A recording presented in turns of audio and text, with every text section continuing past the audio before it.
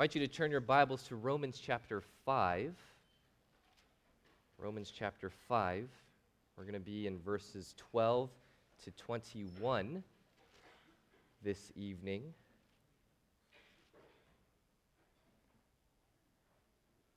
I want to begin by asking you how much of an impact can one person make? How much influence can one person have? Well, if you've sat through your history classes and paid attention, you know that the answer is a lot. That there have been historical figures who have had great influence, in fact, global influence. Not a lot, only a few, but it is possible for just one person to have an effect on the entire world. A few years ago, Time magazine put out an article entitled, "Who's Biggest? The 100 Most Significant Figures in History." The 100 most significant, most influential, most impactful people who have ever lived. If you came up with that list, what would you say? Go ahead and shout it out. Who would be your top people to influence this world? Steve Jobs, all right. Anything else? Jesus. Guess we got to shut it down after that one. Here's what Time said. Their top 10. Number 10, Thomas Jefferson. Number 9, Alexander the Great. 8, Aristotle. 7, Adolf Hitler. 6, George Washington, now in the top 5. Number 5 was Abraham Lincoln. Number 4, William Shakespeare. Number 3, Muhammad. Number 2, Napoleon. And number 1, Jesus. Amen and amen, brother. I guess given my limited historical knowledge, I would for the most part agree with this list. As a Christian, I'm happy that Jesus was number 1. But I would say that there's at least one person missing from this list. There's at least one glaring omission. Number 2 shouldn't be Napoleon. Number 2, right after Jesus at number 1, should be a man named Adam, the first man. Because Adam's life affected every single person who has ever lived and will ever live. What's more, he has influenced you in a deeper, more significant way than any other person on this list. Alexander the Great influenced the geography of our world today. George Washington and Abraham Lincoln influenced the America that we live in today. William Shakespeare influenced the way that we speak and the words that come out of our mouth today. Napoleon influenced politics and military strategy as we know it today, but Adam influences you personally, spiritually, and eternally. And unless you understand just how Adam has influenced you, and unless you understand how you can be released from the influence of Adam, you will suffer eternal separation from God. Let's turn to Romans chapter 5 if you're not there yet. Paul has just finished explaining amazing truths about our salvation.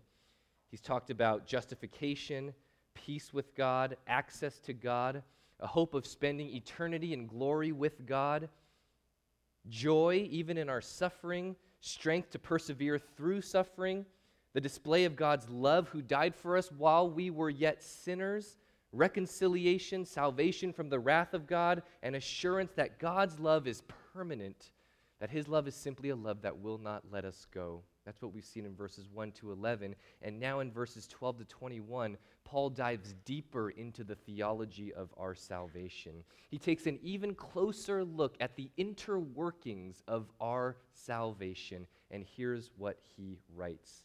Romans chapter 5, starting in verse 12 and reading down to verse 21, the end of the chapter. Therefore, just as sin came into the world through one man, and death through sin, and so death spread to all men because all sinned, for sin indeed was in the world before the law was given, but sin is not counted where there is no law. Yet death reigned from Adam to Moses, even over those whose sinning was not like the transgression of Adam, who was a type of the one who was to come. But the free gift is not like the trespass. For if many died through one man's trespass, much more have the grace of God and the free gift by the grace of that one man, Jesus Christ, abounded for the many. And the free gift is not like the result of that one man's sin, for the judgment following one trespass brought condemnation. But the free gift following many trespasses brought justification. For if, because of one man's trespass, death reigned through that one man, much more will those who receive the abundance of grace and the free gift of righteousness reign in life through the one man, Jesus Christ.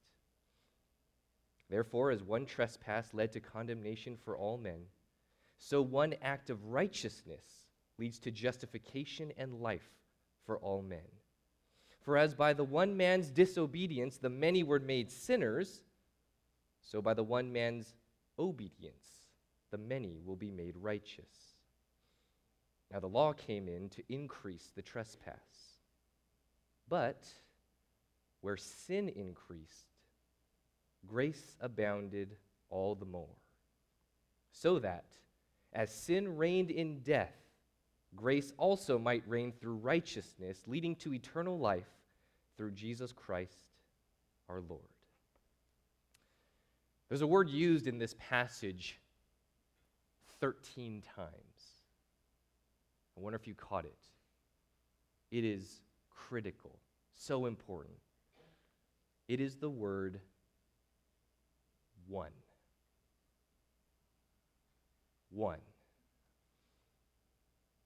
One man, one decision, one bite of a forbidden fruit, one sin changed everything. One man, one decision, one act of righteousness, one sacrifice changed everything. What this passage is doing at its core is comparing and contrasting Adam and Jesus, the first man with the perfect man. First up, Adam. Let's look at, first of all, the bad news of Adam in verses 12 to 14. Even after reading verses 12 to 14 just once, it's not hard to see that they contain some bad news. These verses are dominated by the concepts of sin and death. You see, verses 12 to 14 is set up in contrast to verses 15 to 21. Verses 12 to 14 is the black sky on which the stars of God's grace shine.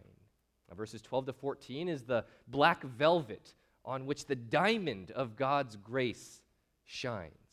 So let's first look at the bad news so that we can see in verses 15 to 21 just how good the good news is. In verse 12, we see that sin enters the world through the one man, Adam. God explicitly tells Adam that he may eat of the fruit of all the trees of the garden except one, the tree of the knowledge of good and evil. And what does he do? He disobeys. He breaks the command, introducing sin into the world. Then look at that second phrase in verse 12, and death through sin. Death arrives on the coattails of sin. God warned Adam in Genesis 2:17, "In the day you eat of it, you will surely die." And that's what happens. As soon as Adam ate the fruit, he began to die. His physical nature started to change. His body began to decay. The clock on his life started ticking. And now his fate would be to become the dust from which he was created. But Adam's physical death was just a sign and just a symbol of an even more significant death. It was just a sign and a symbol of his spiritual death, eternal separation from God, banishment from the presence of God, a separation from God and a banishment from God that Adam and Eve already got a taste of when they were kicked out of the Garden of Eden. So Adam's sin introduced physical and spiritual death into the world, but it gets worse. It gets so much worse. Verse 12, "And so death spread to all men." The death of Adam was not confined to himself, it spread, and now it's universal. A drop of cyanide was placed into the glass of water, and now the whole glass is contaminated. Death spreads to all of Adam's children. It spreads to the entire human race. And we're reminded of this every time we go past a cemetery, every time we step foot into a hospital, every time we attend a funeral. Death is inevitable. As an ancient Near East proverb states, "The black camel death kneels once at each door, and each mortal must mount to return nevermore." Or as Paul says more bluntly in verse 17, death reigned. Death is king, and all must bow down before it. So this passage answers the question, why is death in this world? Well, it's because of Adam's fall. The name Adam in Hebrew simply means man. And it's a fitting definition of his name because he acts as a representative for all of mankind. In our country, we elect politicians to represent us. In fact, some of these politicians are actually called representatives. And these politicians who represent us do things that affect us, and they make decisions that affect us, even if we may not agree. For instance, if the president declares war tomorrow, guess what? Our entire country is now at war. The decision of one representative affects everyone else. And so Adam is responsible for bringing in spiritual and physical death to all mankind because he is our representative. But hold on. Before you start complaining that that's not fair, before you start to question whether that's really the case, whether that's really even possible, read the last phrase of verse 12. Death spread to all men because all sinned. You're responsible too. You brought this death on yourself through your own sin. So wait a minute, which one is it? Is it Adam or is it me? Is it Adam's sin or is it my sin? Paul simply answers with both. Both. He puts these two truths that are in tension with each other, side by side, parallel to each other, and is content to just let them lie there. And he makes no attempt to reconcile these two truths. We're guilty as members of Adam's race, and we're guilty because we have personally committed sin.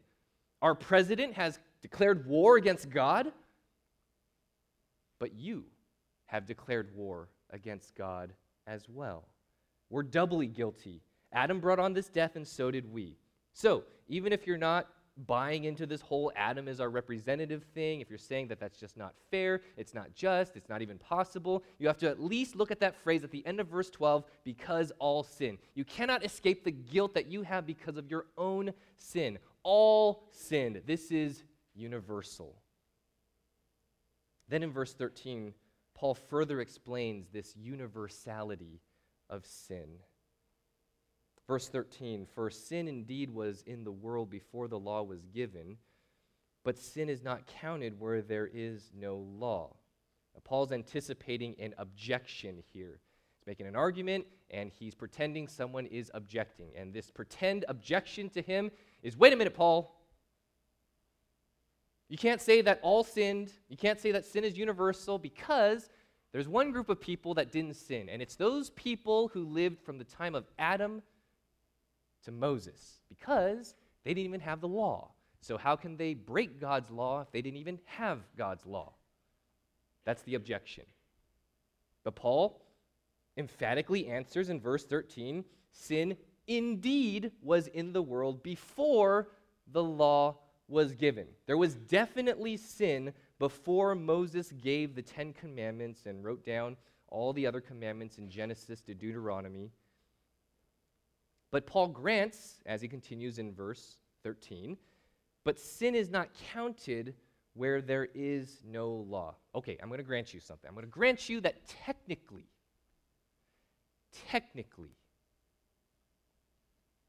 there was no sin during this time from Adam to Moses. Technically, you wouldn't call it sin because you're right. Sin, by definition, is disobedience to God's law, and they didn't have God's law, so you're right. But there was still wickedness. There was still evil. There was still rebellion against God, even though these people didn't have the law. Take Cain, for example. Just because there was no command that explicitly said, thou shalt not bash your brother's head in with a stone, doesn't mean that Cain is off the hook. You can think about Jacob. Just because there was no explicit command that said, thou shalt not deceive your old father by putting on animal skins and wearing your brother's clothes, that doesn't mean that Jacob is off the hook. Just because there was no law in Noah's day doesn't mean that they were off the hook when in Genesis 6:5, God saw that the wickedness of man was great in the earth, and every intention of the thoughts of his heart was only evil continually. Sin is obviously there before Moses gives the law, but technically you just wouldn't call it sin. But the people were wicked and they knew it. They were rebellious against God and they knew it. If you go back to Romans 2, you know that these people had a conscience. And the law of God was written on their hearts. They were defying God with their wickedness, and they were fully aware. And that's why verse 14 begins, yet death reigned from Adam to Moses. Death didn't take a break during this time. Death kept reigning because there was still sin happening at this time. And as we saw, where there is sin, death rides in on its coattails. Keep reading in verse 14. Yet death reigned from Adam to Moses, even over those whose sinning was not like the transgression of Adam. Those people, those whose sinning was not like the transgression of Adam, is another way of identifying this people that we just talked about. Those people who lived just after Adam, all the way to Moses. See, Adam had a definite law given to him. Don't eat the fruit of the tree of the knowledge of the good and evil. Don't do that. So he had a command that he was supposed to follow, but he broke that command. And after him, all the way until the time of Moses, there were no more explicit commands. But as we saw, these people still sinned, technically not called sin, and so that's why it says that their transgression was not like the transgression of Adam. It's different. They sinned without a specific command. Adam sinned with a specific command. But all of them still sinned, and all were still subject to death. So, deep breath after all that, the conclusion, the main point Paul is trying to make here is that sin is universal, that all have sinned. A confirmation of Romans 3:23, which he wrote earlier, all have sinned and fall short of the glory of God. Because everyone has sinned, death is universal, both physical and eternal death. And that, GOC, is not good news. That is very, very bad news. Everyone has sinned, and so everyone will die physically, only to enter an eternal spiritual death, separation from God in hell. Everybody. Even these ones who live from Adam to Moses don't get out on a technicality. But then verse 14 ends on a note of hope. Adam is a type of the one who was to come. A type is a foreshadow or a prefigure of something else. A type means that there's some kind of connection, some kind of similarity between the two. Adam is a type of Jesus. How? Well, both acted as representatives for humanity, and both made a decision. Both did an action that had an effect on many, many people. Because of Adam, we need another Adam. We need another representative who will undo what the first Adam did. So Adam is Act 1, the problem. Jesus is now Act 2, the solution. Adam exits stage right, and Jesus enters, stands center stage, with a curtain darkened behind him and the spotlight solely on him. And for the rest of the passage, the focus is now on Jesus. Let's now turn and see the good news of Jesus. We see that in verses 15 to 21. We saw the black midnight sky. Let's now look at the stars shining bright. We saw the black velvet. Now let's look at the dazzling diamond of the grace of Jesus Christ. Let's look at the good news. We're going to divide up verses 15 to 21 into three parts. Let's first look at the better outcome. A better outcome, verses 15 to 17. And let me give you the better outcome up front. It is justification and life. This is the better outcome, justification and life. We've already seen the worst outcome, the bad outcome, sin and death. Now let's see the opposite outcome, the opposite result, the opposite consequence that we have in Christ, which is justification and life. We see the good and bad outcomes set in contrast to each other at the very beginning of verse 15 and at the very beginning of verse 16. Verse 15, but the free gift is not like the trespass. Then verse 16, and the free gift is not like the results of that one man's sin. The free gift is not like the trespass in that the outcomes are polar opposites. So let's look at this free gift in verse 15. But the free gift is not like the trespass.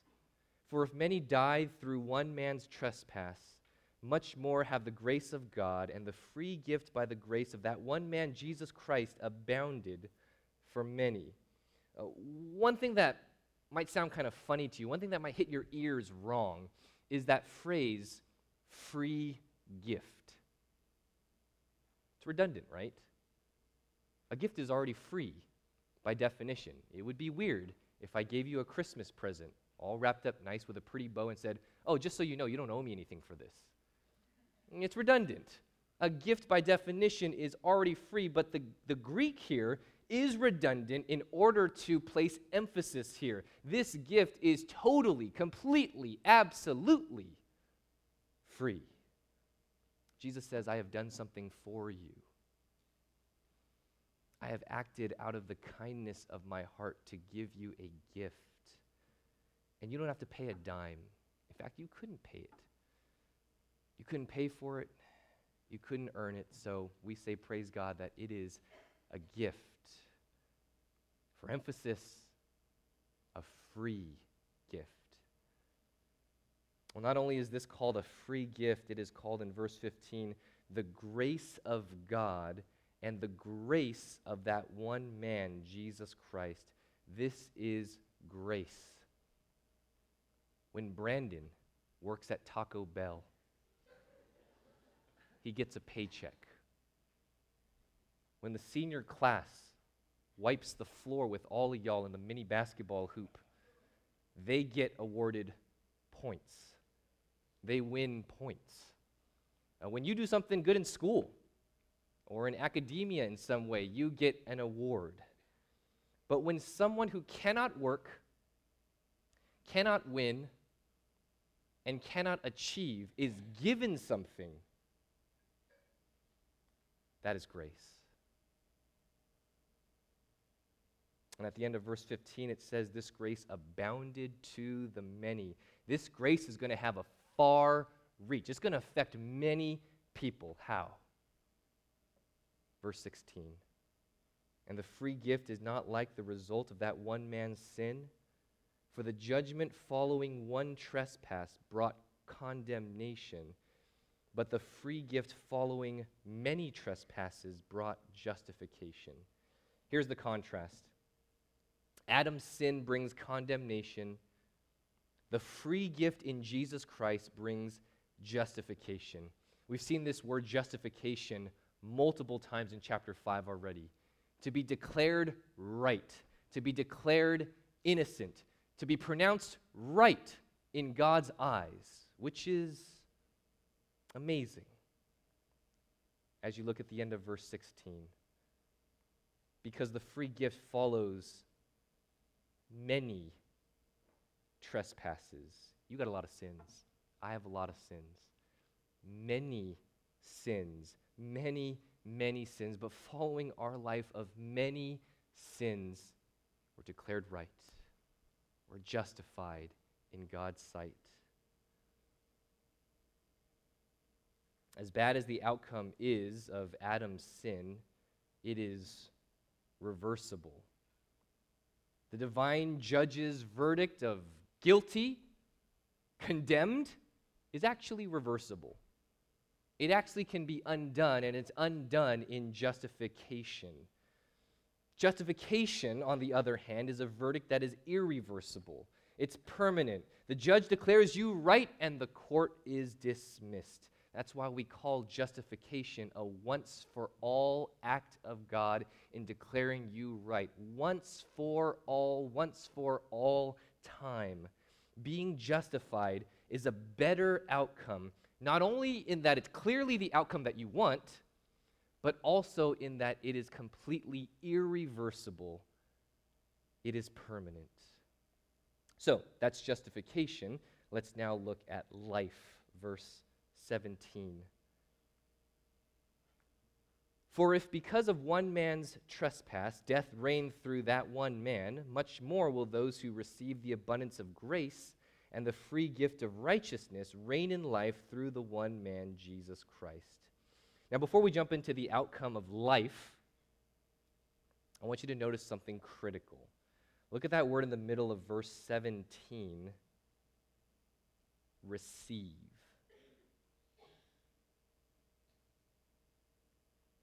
Those who receive the abundance of grace and the free gift of righteousness,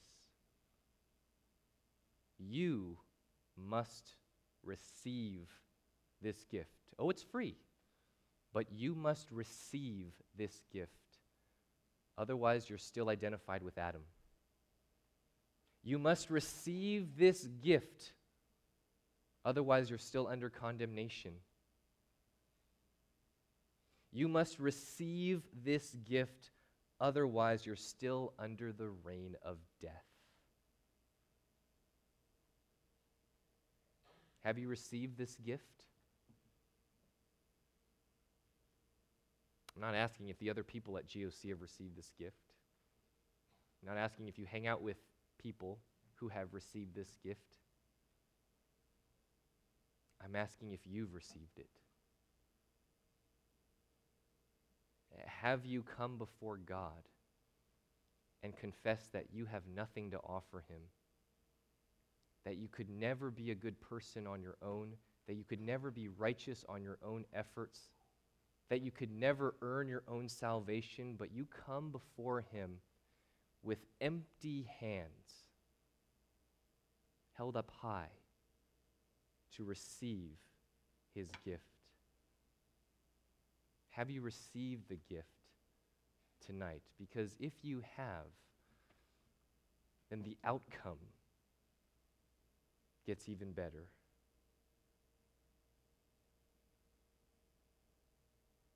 End of verse 17. You will reign in life through the one man, Jesus Christ. In the same way that the concept of death is used in both a physical and spiritual sense, life here is also both physical and spiritual. Physical. 1 Corinthians 15 speaks of our resurrection. Yes, we will die just like everybody else, but then we will be resurrected to have glorified, perfect bodies. No longer any sickness, no longer any ailments, no longer any disabilities, no longer any weakness, but to live with this glorified body on the new earth with God forever. And then spiritual. Spiritual death meant separation from God. Spiritual life means that we are now brought close to God.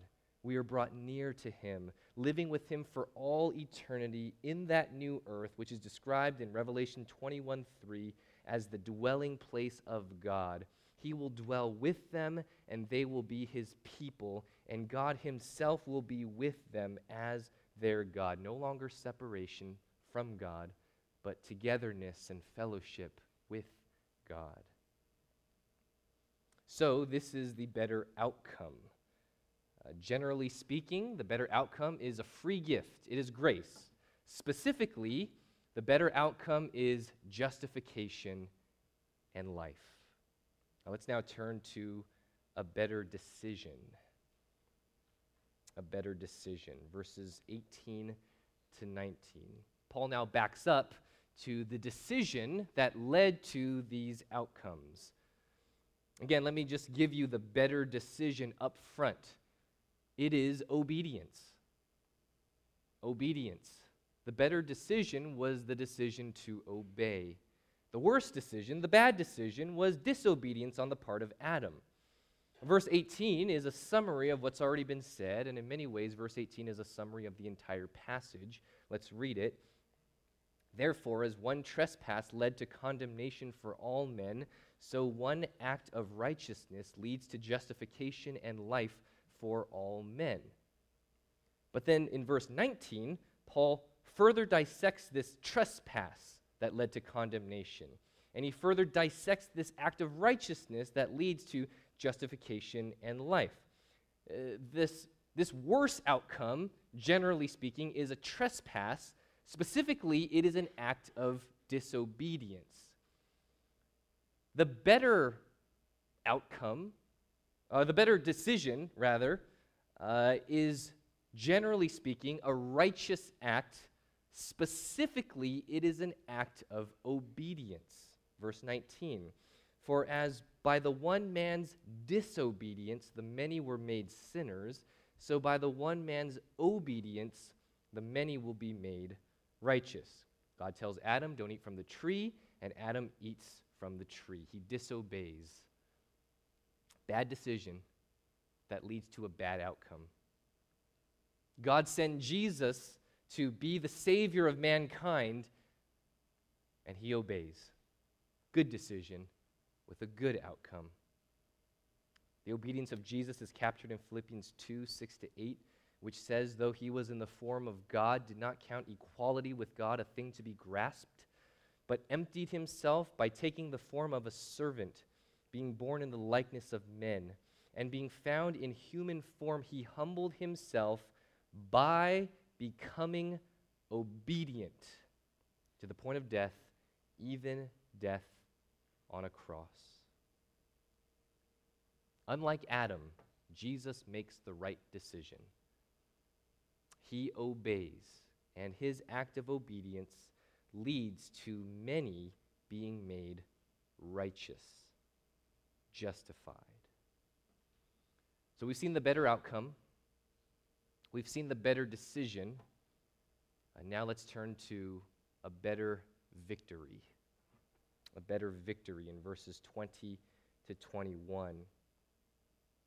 Verse 20, now the law came in to increase the trespass, but where sin increased, grace abounded all the more. Verse 20 begins by saying that the law came in to increase the trespass. Well, how does that work? How does having the law of God, the commandments of God, make you sin more? Well, there's two ways. First, as we already saw, when the Mosaic law comes in, it clearly defines sin. It names sin, sin. Remember we said that before the law came from Adam to Moses, there definitely was sin. It just wasn't called sin.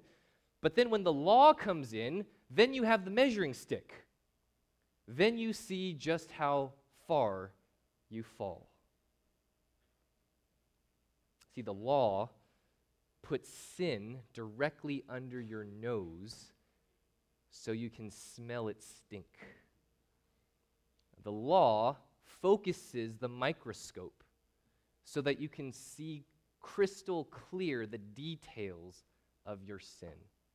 And so that's one way that when the law comes in, sin increases. But the second way that the law increases sin is actually by causing us to sin more. You see, when God says, thou shalt not, our flesh isn't like that. Our sin nature doesn't like that. We are naturally rebellious against God. And so when the law of God encounters our sinful flesh, guess what the result is? Surprise, surprise, it's sin. Increased sin. And there's more on that in more detail in chapter 7, and we'll go over it when we get there. So sin increases. Sin has some victory. You might even say that sin has great victory. But then we see a better victory, an even greater one. Let's keep reading. But where sin increased, grace abounded all the more. It's interesting, those words you see there, increased and abounded, are both words that mean to grow, to become more. But the second word there, abounded, has the Greek prefix that you may recognize, huper. Huper. It sounds a lot like our English prefix, hyper. A prefix that we add to cause something to increase, right? Put it into hyperdrive. Your kids are pretty active. My 3 boys are hyperactive. And so, this emphasis is there to take it to the next level, to show that grace one-ups sin. Sin increases, but grace hyper-increases. Sin super-increases. As far as your sin to reach, grace reached just as far and further still. As high as your sin was piled up, grace reached those heights and reached higher still. So, we're beginning to see the better victory of grace, but Paul's not done. Let's read verse 21. So that as sin reigned in death, grace might also might reign through righteousness, leading to eternal life through Jesus Christ our Lord. Yes, sin reigns in death, but grace also reigns, leading to eternal life. And here again, we see the contrast between death and life. And as we've seen, though, death is stoppable. Death can be limited. Death can be defeated. But here, life is called eternal life, everlasting life, forever life. The life given through Jesus Christ our Lord is unstoppable, unlimited, and undefeatable. If you're granted life in Christ, it is eternal life. You see, Jesus broke the power of sin and death, but the converse is not true. Sin and death cannot break the power of Jesus Christ. Do you guys catch that? Jesus broke the power of sin and death, but sin and death cannot and can never break the power of Jesus Christ. His power is greater. The ultimate victory belongs to Jesus.